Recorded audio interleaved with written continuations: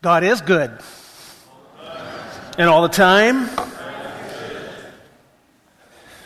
we recite that. It's important that we recite that. Psalm 119:11. I have hidden your word in my heart that I might not sin against you. We embed truths into our lives, into our hearts, so that it sinks down in there.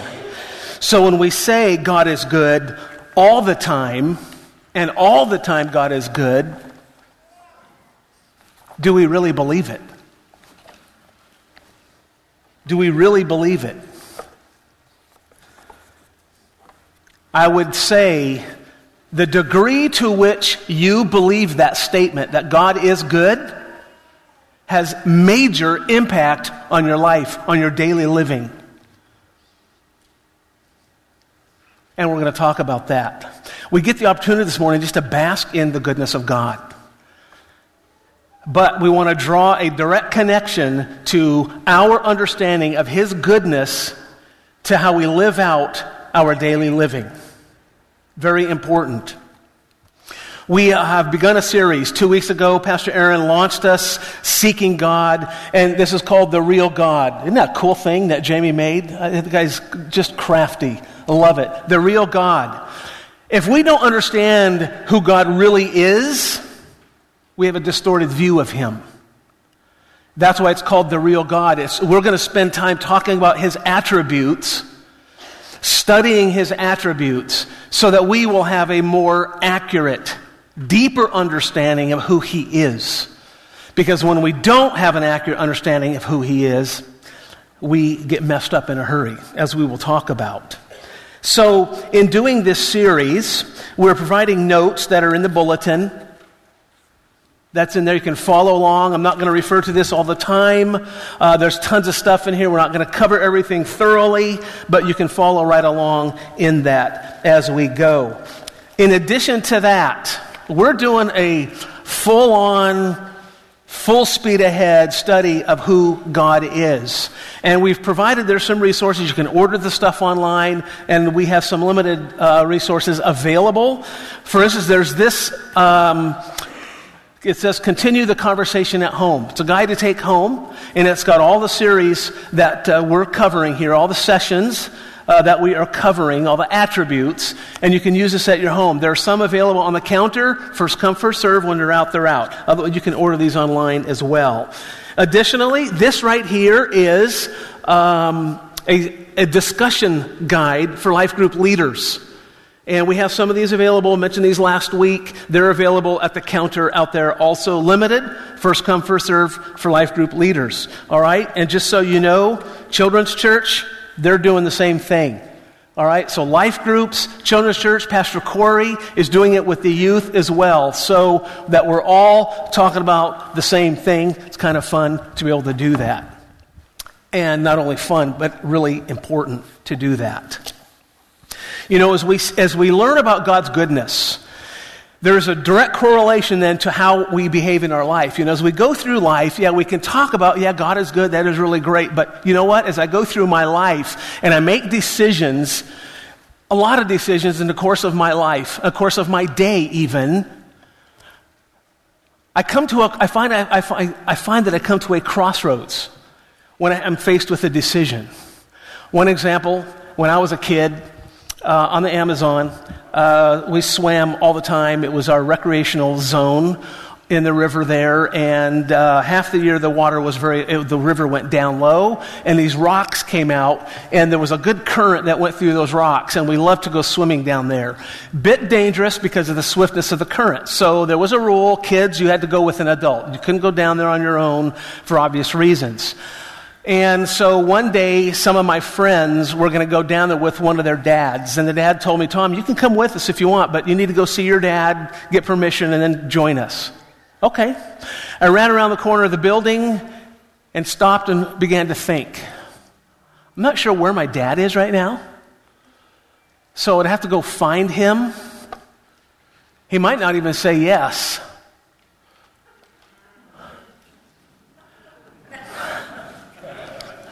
You know me.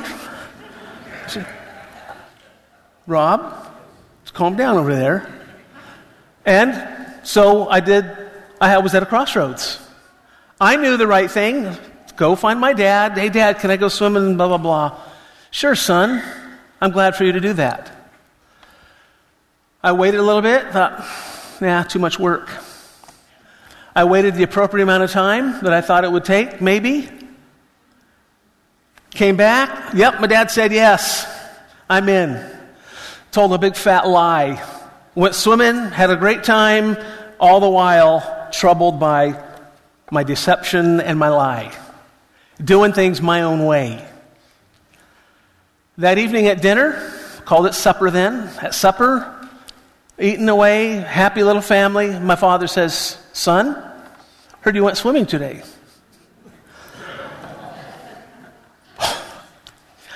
Sure did. Was great. Where'd you go? Rapid Rocks. Who told you could go? Anyway, I don't need to go on and on. I will just say that the story ended with the rod of correction upon the seat of understanding.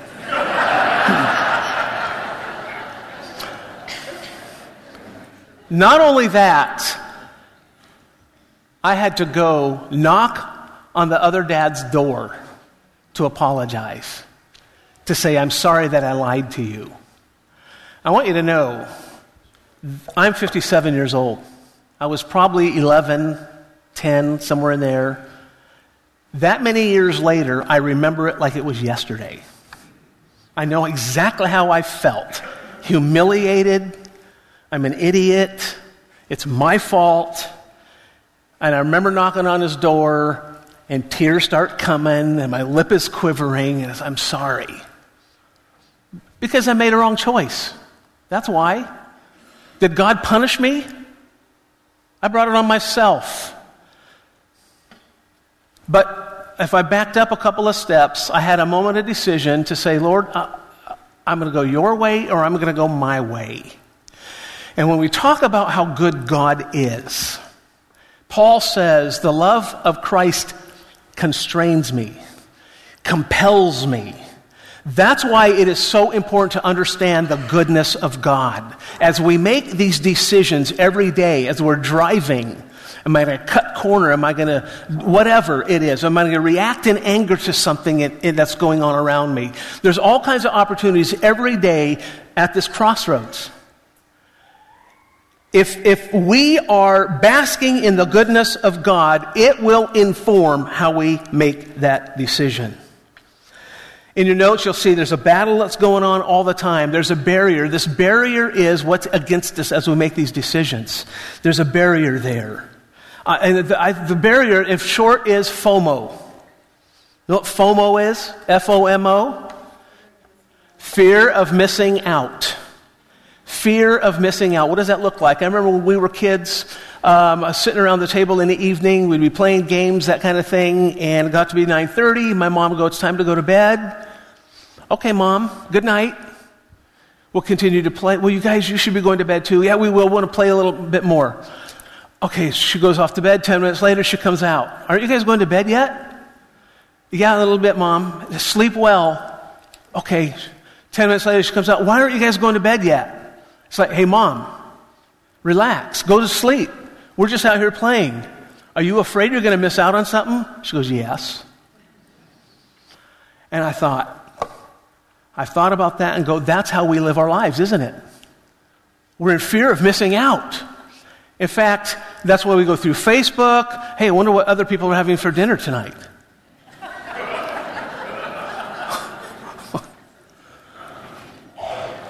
This idea of FOMO, of fear of missing out, is not your idea. You didn't come up with it. I didn't either. It came in the Garden of Eden. When the serpent came to Eve about the forbidden fruit, he said, did God really say that? You're not going to die. In fact, God doesn't want you to eat it because you will be like him. Ooh, I'm missing out on something. I want to be like him. Okay, now the tension begins. And it's gone on that all the way to the present and will continue as long as we're on earth. We have this fear of missing out on something. And the world is all over that, you all. The world is clawing at us to plant in our minds we're missing out on something. Watch every commercial. That's all the commercials are about on TV. That's all they are, or ads. Whatever it is, you need this thing because you're missing out without it. The world is all over it. We have it within us. We're being dragged all the time, even by our own flesh.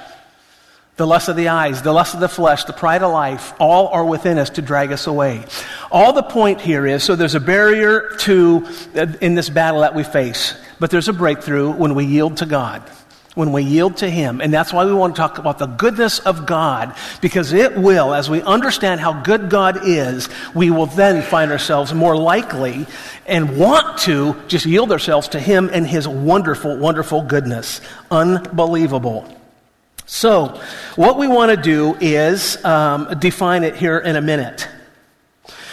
But before we get to the definition, Pastor Aaron gave us this, and it's in your notes there, gave us this statement by A.W. Tozer, or Packer. Yes, Tozer. What comes into our minds when we think about God is the most important thing about us. What comes into our minds when we think about God, it's the most important thing about us. And what we mean is how we perceive God, how we understand God makes all the difference about who we are and how we do life.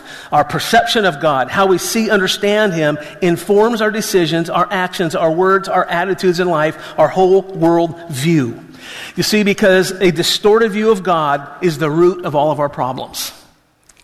Not the circumstantial things that happen to us as victims and all that, but the way we do life. If I don't have a correct view, an accurate view of God, in fact, it's distorted view, a distorted understanding who God is, my life is filled with problems, full of anxieties. Because if I don't believe that God is good, if I think, God, you're not good, then I know that He is not for me. And then everything becomes distorted. The view of the future, my view of relationships, finances, anxieties rule. Only when we lock in on an accurate understanding of God will we begin to experience life as He intends it to be for us.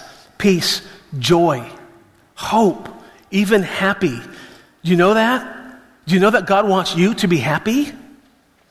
Pretty amazing. This goodness of God and all the attributes that we will study. We're going to talk next week sovereignty, then holiness, wisdom, justice, love, faithfulness. Goodness is foundational to our understanding of God and how we move forward in our life as we do battle every day, as we walk with Him and seek to walk uprightly before Him. So let's define the goodness of God. Exodus 33. Let's go there. Exodus 33. If you'll turn in your Bibles there, we're going to just spend a little time basking in the goodness of God. Just talking about, studying, looking at the goodness of our God. We can give a strict definition, but we want to look at qualities that show His goodness. The stage here, the scenario here that we have in Exodus 33 is the Israelites have been saved, rescued by God out of Egypt, where they were in captivity all those years. And God's using His servant Moses to lead this couple of million people up out of Egypt. They go, there's miraculous things take place. They go through the Red Sea, and He's taking care of them. He's feeding them as they go through the wilderness and all of that. They end up at Mount Sinai. Now they're camped at the base of Mount Sinai. God says to Moses, come up to the mountain, I want to meet with you. So now Moses is up there meeting with God at the mountain. So we're in 33, let's look at verse 12. Moses said to the Lord, see, you say to me, bring up this people, but you have not let me know whom you will send with me. Yet you have said, now God's saying this, I know you by name, and you have also found favor in my sight. Now therefore, if I have found favor in your sight, please show me now your ways, that I may know you in order to find favor in your sight. Show me your ways. It's a critical word. Let's jump down to 17. And the Lord said to Moses, this very thing that you have spoken, I will do. For you have found favor in my sight, and I know you by name. Knowing somebody by name is personal. It's intimate. It's very significant. Moses said, please show me your glory. What an audacious request. Oh God, show me your glory. And He said, I will make all my goodness He doesn't say glory. He says, I will make all my goodness pass before you and will proclaim before you my name, the Lord. The Lord's name could not be uttered by humans. It was that holy, but God said, I will do it in your presence. I will say my name. And I will be gracious to whom I will be gracious. I will show mercy on whom I will show mercy. Jump over to chapter 34, verse 5.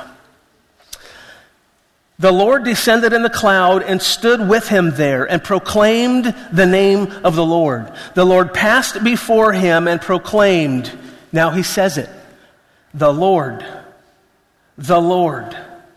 a God merciful and gracious, full of mercy, full of grace, slow to anger, and abounding in steadfast love and faithfulness, keeping steadfast love for thousands, forgiving iniquity and transgression and sin, but who will by no means clear the guilty, visiting the iniquity of the fathers on the children and the children's children to the third and fourth generation. And Moses quickly bowed his head toward the earth and worshiped. That was the only response in encountering God's goodness, was to bow his head and worship. That's God's goodness.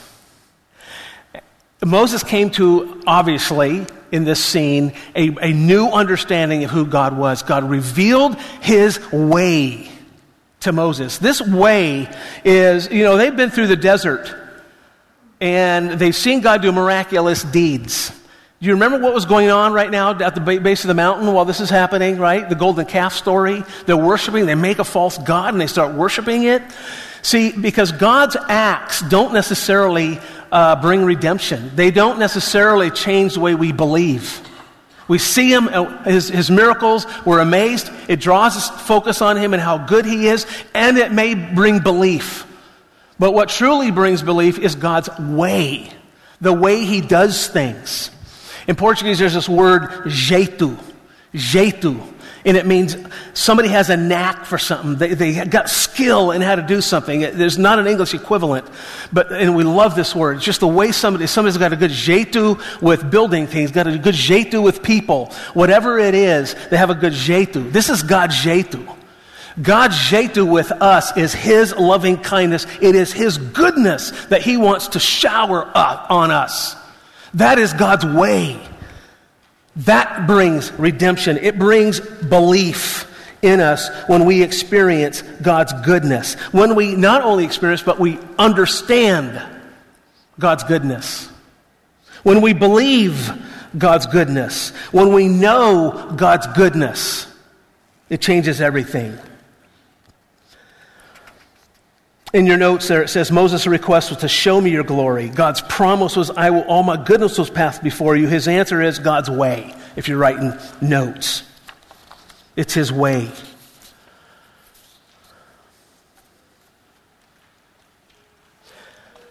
J.I. Packer, this is in your notes right here, gives us a definition.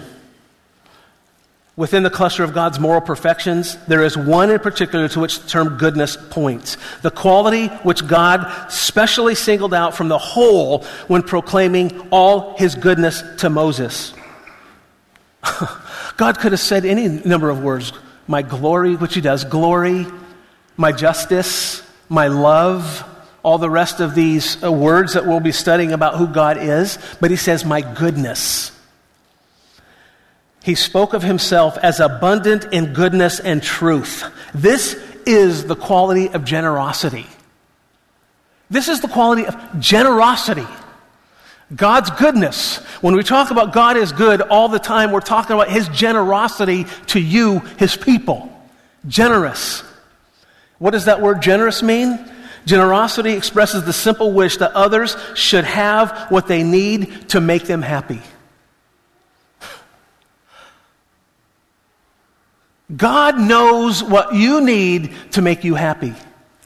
He wants you to have what you need to make you happy. You ever thought of that? I don't think we dare think like that. Sounds pretty selfish. God, I want to be happy. Well, you know what? There's other scriptures that back that right on up. Seek ye first the kingdom of God, and all these things will be added unto you. right? There's some condition going on there, but that's God's heart. He wants to lavish generously upon us, his people. Tozer said, the goodness of God is that which disposes him to be kind, cordial, benevolent, full of good toward men. He is tenderhearted and of quick sympathy. By his nature, he is inclined to bestow blessedness, and he takes holy pleasure in the happiness of his people. God takes holy pleasure in you being happy. That is God's heart for us, his people. Rob read for us Psalm 145. Let's take a look at it. If you'll turn over to 145 again, please. There's a couple things I want us just to bask in for a minute in this passage. Verse 8. The Lord is gracious and merciful. Have we heard this already? Slow to anger and abounding in steadfast love. Abounding in steadfast love. Overflowing with love that is steadfast. It just keeps on coming. The Lord is good to all, and his mercy is over all that he has made. The Lord is good to all. To all. To everybody. To every person, God is good. His mercy is over everybody. Over in verse 14, the Lord upholds all who are falling and raises up all who are bowed down. The eyes of all look to you, and you give them their food in due season. You open your hand, you satisfy the desire of every living thing. The Lord is righteous in all his ways and kind in all his words. The Lord is near to all who call on him, to all who call on him in truth. He fulfills the desire of those who fear him. He also hears their cry and saves them. The Lord perseveres all who love him, but all the wicked he will destroy. Do you think of God as standing there with his arm crossed, he's ticked off? Oh, I'm just waiting for you to mess up. The minute you stumble and you sin, you have a sinful thought, oh, I'm all over you. Bam! Sometimes we think of God like that. In his justice, we think like that.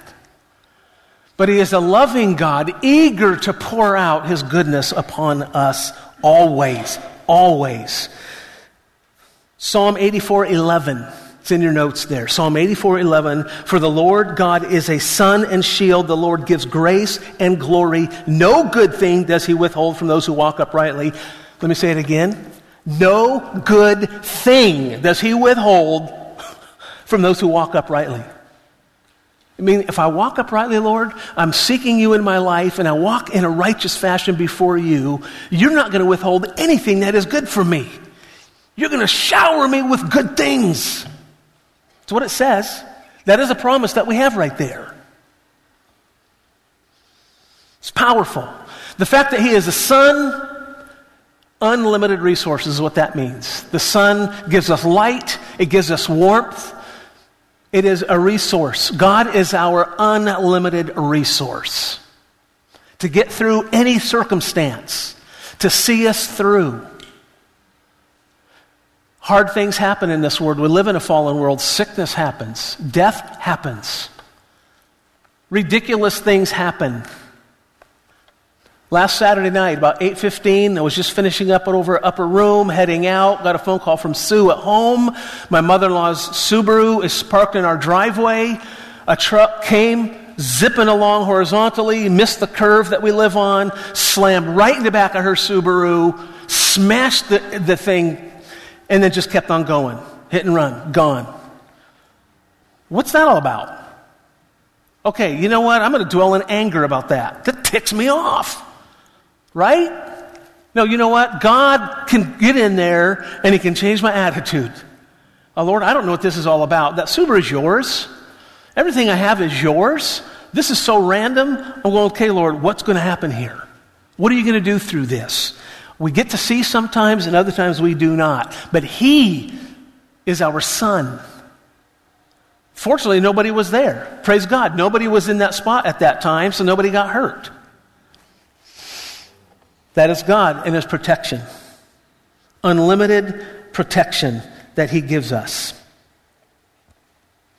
You know, as we walk uprightly with him, the whole FOMO thing, fear of missing out, dissipates.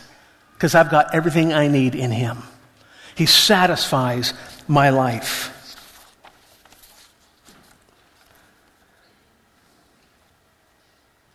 Number 2, how does God reveal his goodness to us? We defined it a little bit there. Now we're talking about how does he reveal his goodness? How do we see his goodness? Number 1, through natural blessings. Through natural blessings. It's in your notes there. We talked about this back in Ecclesiastes. God has given us amazing stuff. He's given us senses, and then he's given us his creation to experience the things that he has created, and it's a marvelous thing. The mountains, the ocean, on, the marvelous thing that he has given us. He is unbelievable in the way he blesses us with great food that we get to taste, smells, sounds, music, whatever it is. It's unbelievable. The sound of rain on the roof is one of my favorite sounds. I love that. Many natural blessings. The heavens declare the glory of God. Right? We had a full moon here recently. Before the rains came, the moon came up. It was just unbelievably glorious. That is God blessing us out of his goodness, blessing us abundantly through those things. Psalm 145. You open your hand, this is 16 and 17. You open your hand, you satisfy the desire of every living thing. The Lord is righteous in all his ways and kind in all his works. And on, through natural. Number 2, through specific deliverances. In Psalm 107, we're not going to dig into 107. It's a long chapter. It would be a good one to read. In fact, these verses, 145, this week, take time just to bask in Psalm 145. Just soak in God's goodness. Psalm 107 talks about God's deliverances. He pours out his goodness through specific deliverances. And that's what we have in chapter 107 of Psalm. There are 4 different scenarios in there. 3 of them, people are in trouble. But they are in trouble because of their own doing. Just like when I was a kid and I chose to lie. Now I'm in my own trouble. Did God deliver me? Yeah. He did it through an act on my posterior. So I paid for it there and I had to go apologize. But you know what? Then the relationships were all restored and it was all good. And then I could move forward. That's how God works. He rescues us from enemies. He rescues us when we drift spiritually. He brings us back. He rescues us from the shadow of death. He heals our diseases. He saves us in the midst of life's storms. What we have in each of those is the people that were in trouble cried out to God. Do you cry out to God? Are you afraid to cry out to God? He loves you so much. So much. He is eager to deliver you, to give you peace, even in the midst of hard things. Doesn't mean he automatically heals.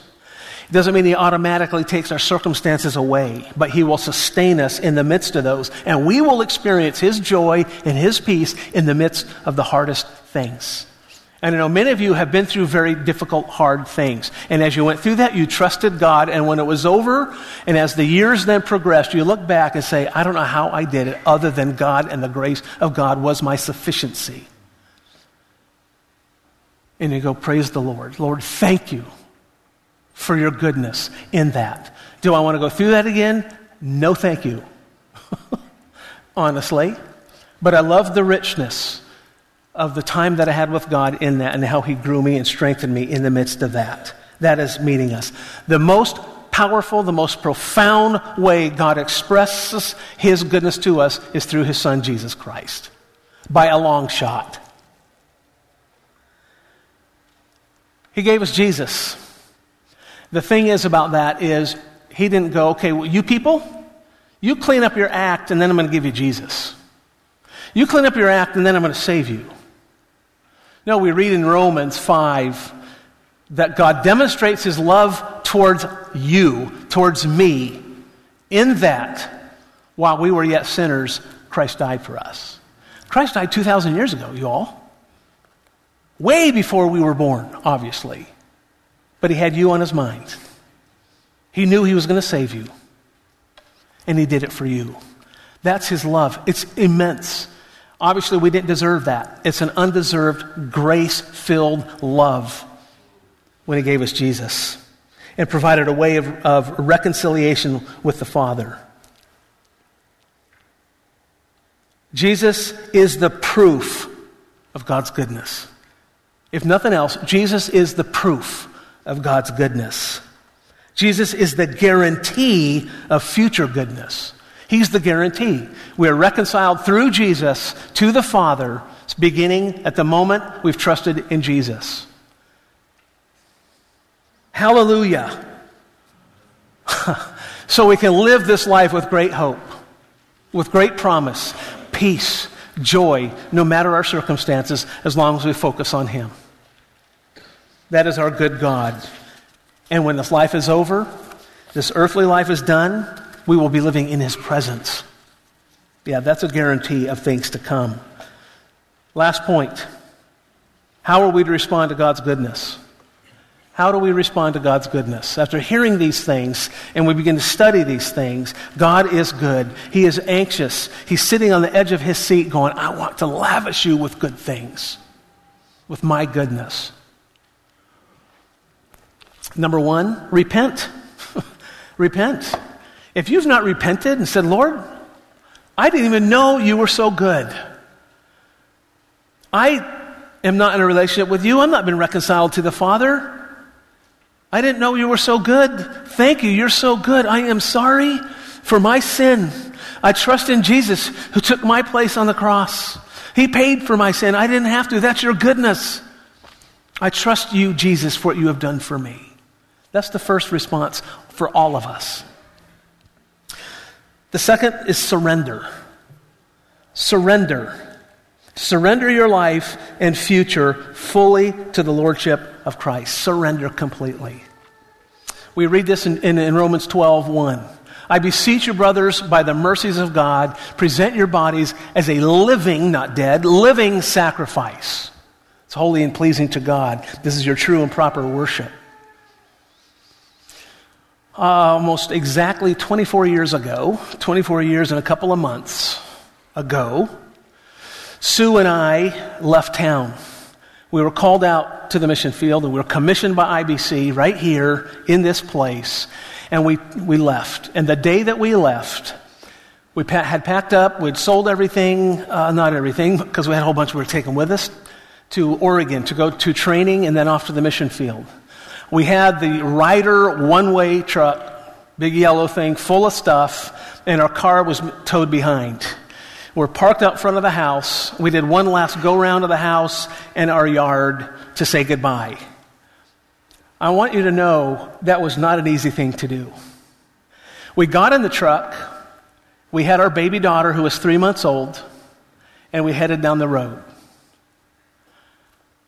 Coming the other way was the pickup of the people that were going to rent our house, full of their stuff. There was no going back. We could not turn around. It felt, in those moments, it felt like we were jumping off of a cliff. That's how it felt. We were jumping off of a cliff. I remember feeling exactly saying those thoughts as we left. Lord, we're jumping off a cliff. We didn't tumble through the air. We didn't splat at the bottom. We jumped into the big hand of God. Said, we're all yours. Here we go. We have not regretted 1 ounce. Not for 1 second have we ever regretted that move of doing Romans 12:1. Not once. Amazing things. Amazing story. You guys, this is why I call it the Holy Ghost train ride. Because when you sign up and say, Lord, I'm going to trust you. I want to walk upright with you. I want to give myself to you. I'm going to surrender everything to you. You do with me whatever you want. Use me for your glory. You just better hang on. You jump on that train, he's the conductor, and you hang on for all you're worth because he's going to take you on a ride. Are there hard things? Yeah, trains go through tunnels. They go over scary places. It's frightening. It's terrifying. Lord, really? This is what we're doing? You want us to move to Missouri? Really? Move to Missouri? For 11 years? You know, some of the things as I look back that we were asked to do, if I had known that, I probably never would have gone. And that's true. But God, don't you love it? He doesn't reveal what's to come. I think God's wisdom is an amazing thing. Not one regret. End up in Port Angeles again before we retire?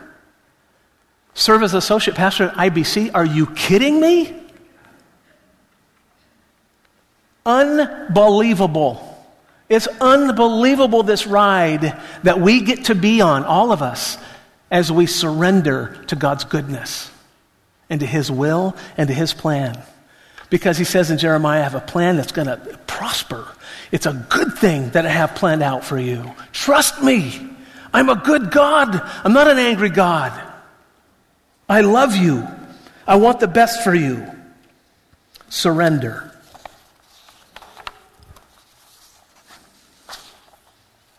And then claim His promises. 3, claim God's promise that you will never miss out on any good thing as long as you live, because He is all in for you. I'm a believer and I have surrendered. Amen? The reality is you get to claim God's promise that you will never miss out on any good thing. Claim the truth. God is waiting. He's sitting on the edge of His seat going, my son, my daughter, trust me. I have so many wonderful things for you. Bask in my goodness. Look around at the way I have blessed you. Don't take anything for granted. Thank me. Let's walk together in relationship. And I'm going to do marvelous things in you, and I'm going to do marvelous things through you. You get to be a part of my rescue mission. You get to be a part of encouraging others. You get to be a part of expanding the kingdom. You get to be a part of building my church. And I will show you good things. I love you, I love you, I love you. Let's pray. Lord, you are our sun. You are our shield. You are our grace.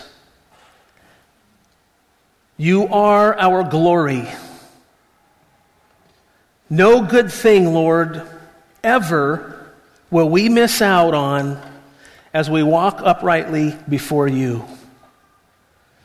So, Lord, even now,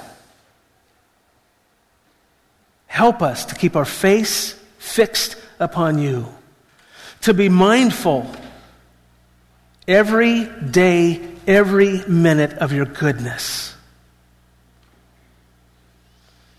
Lord, we surrender to you now.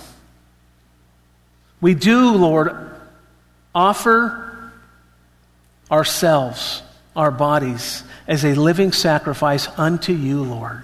That is our reasonable act of worship unto you because of your goodness. Oh, Lord, we praise you. We honor you. We give you thanks. In Jesus' name, amen.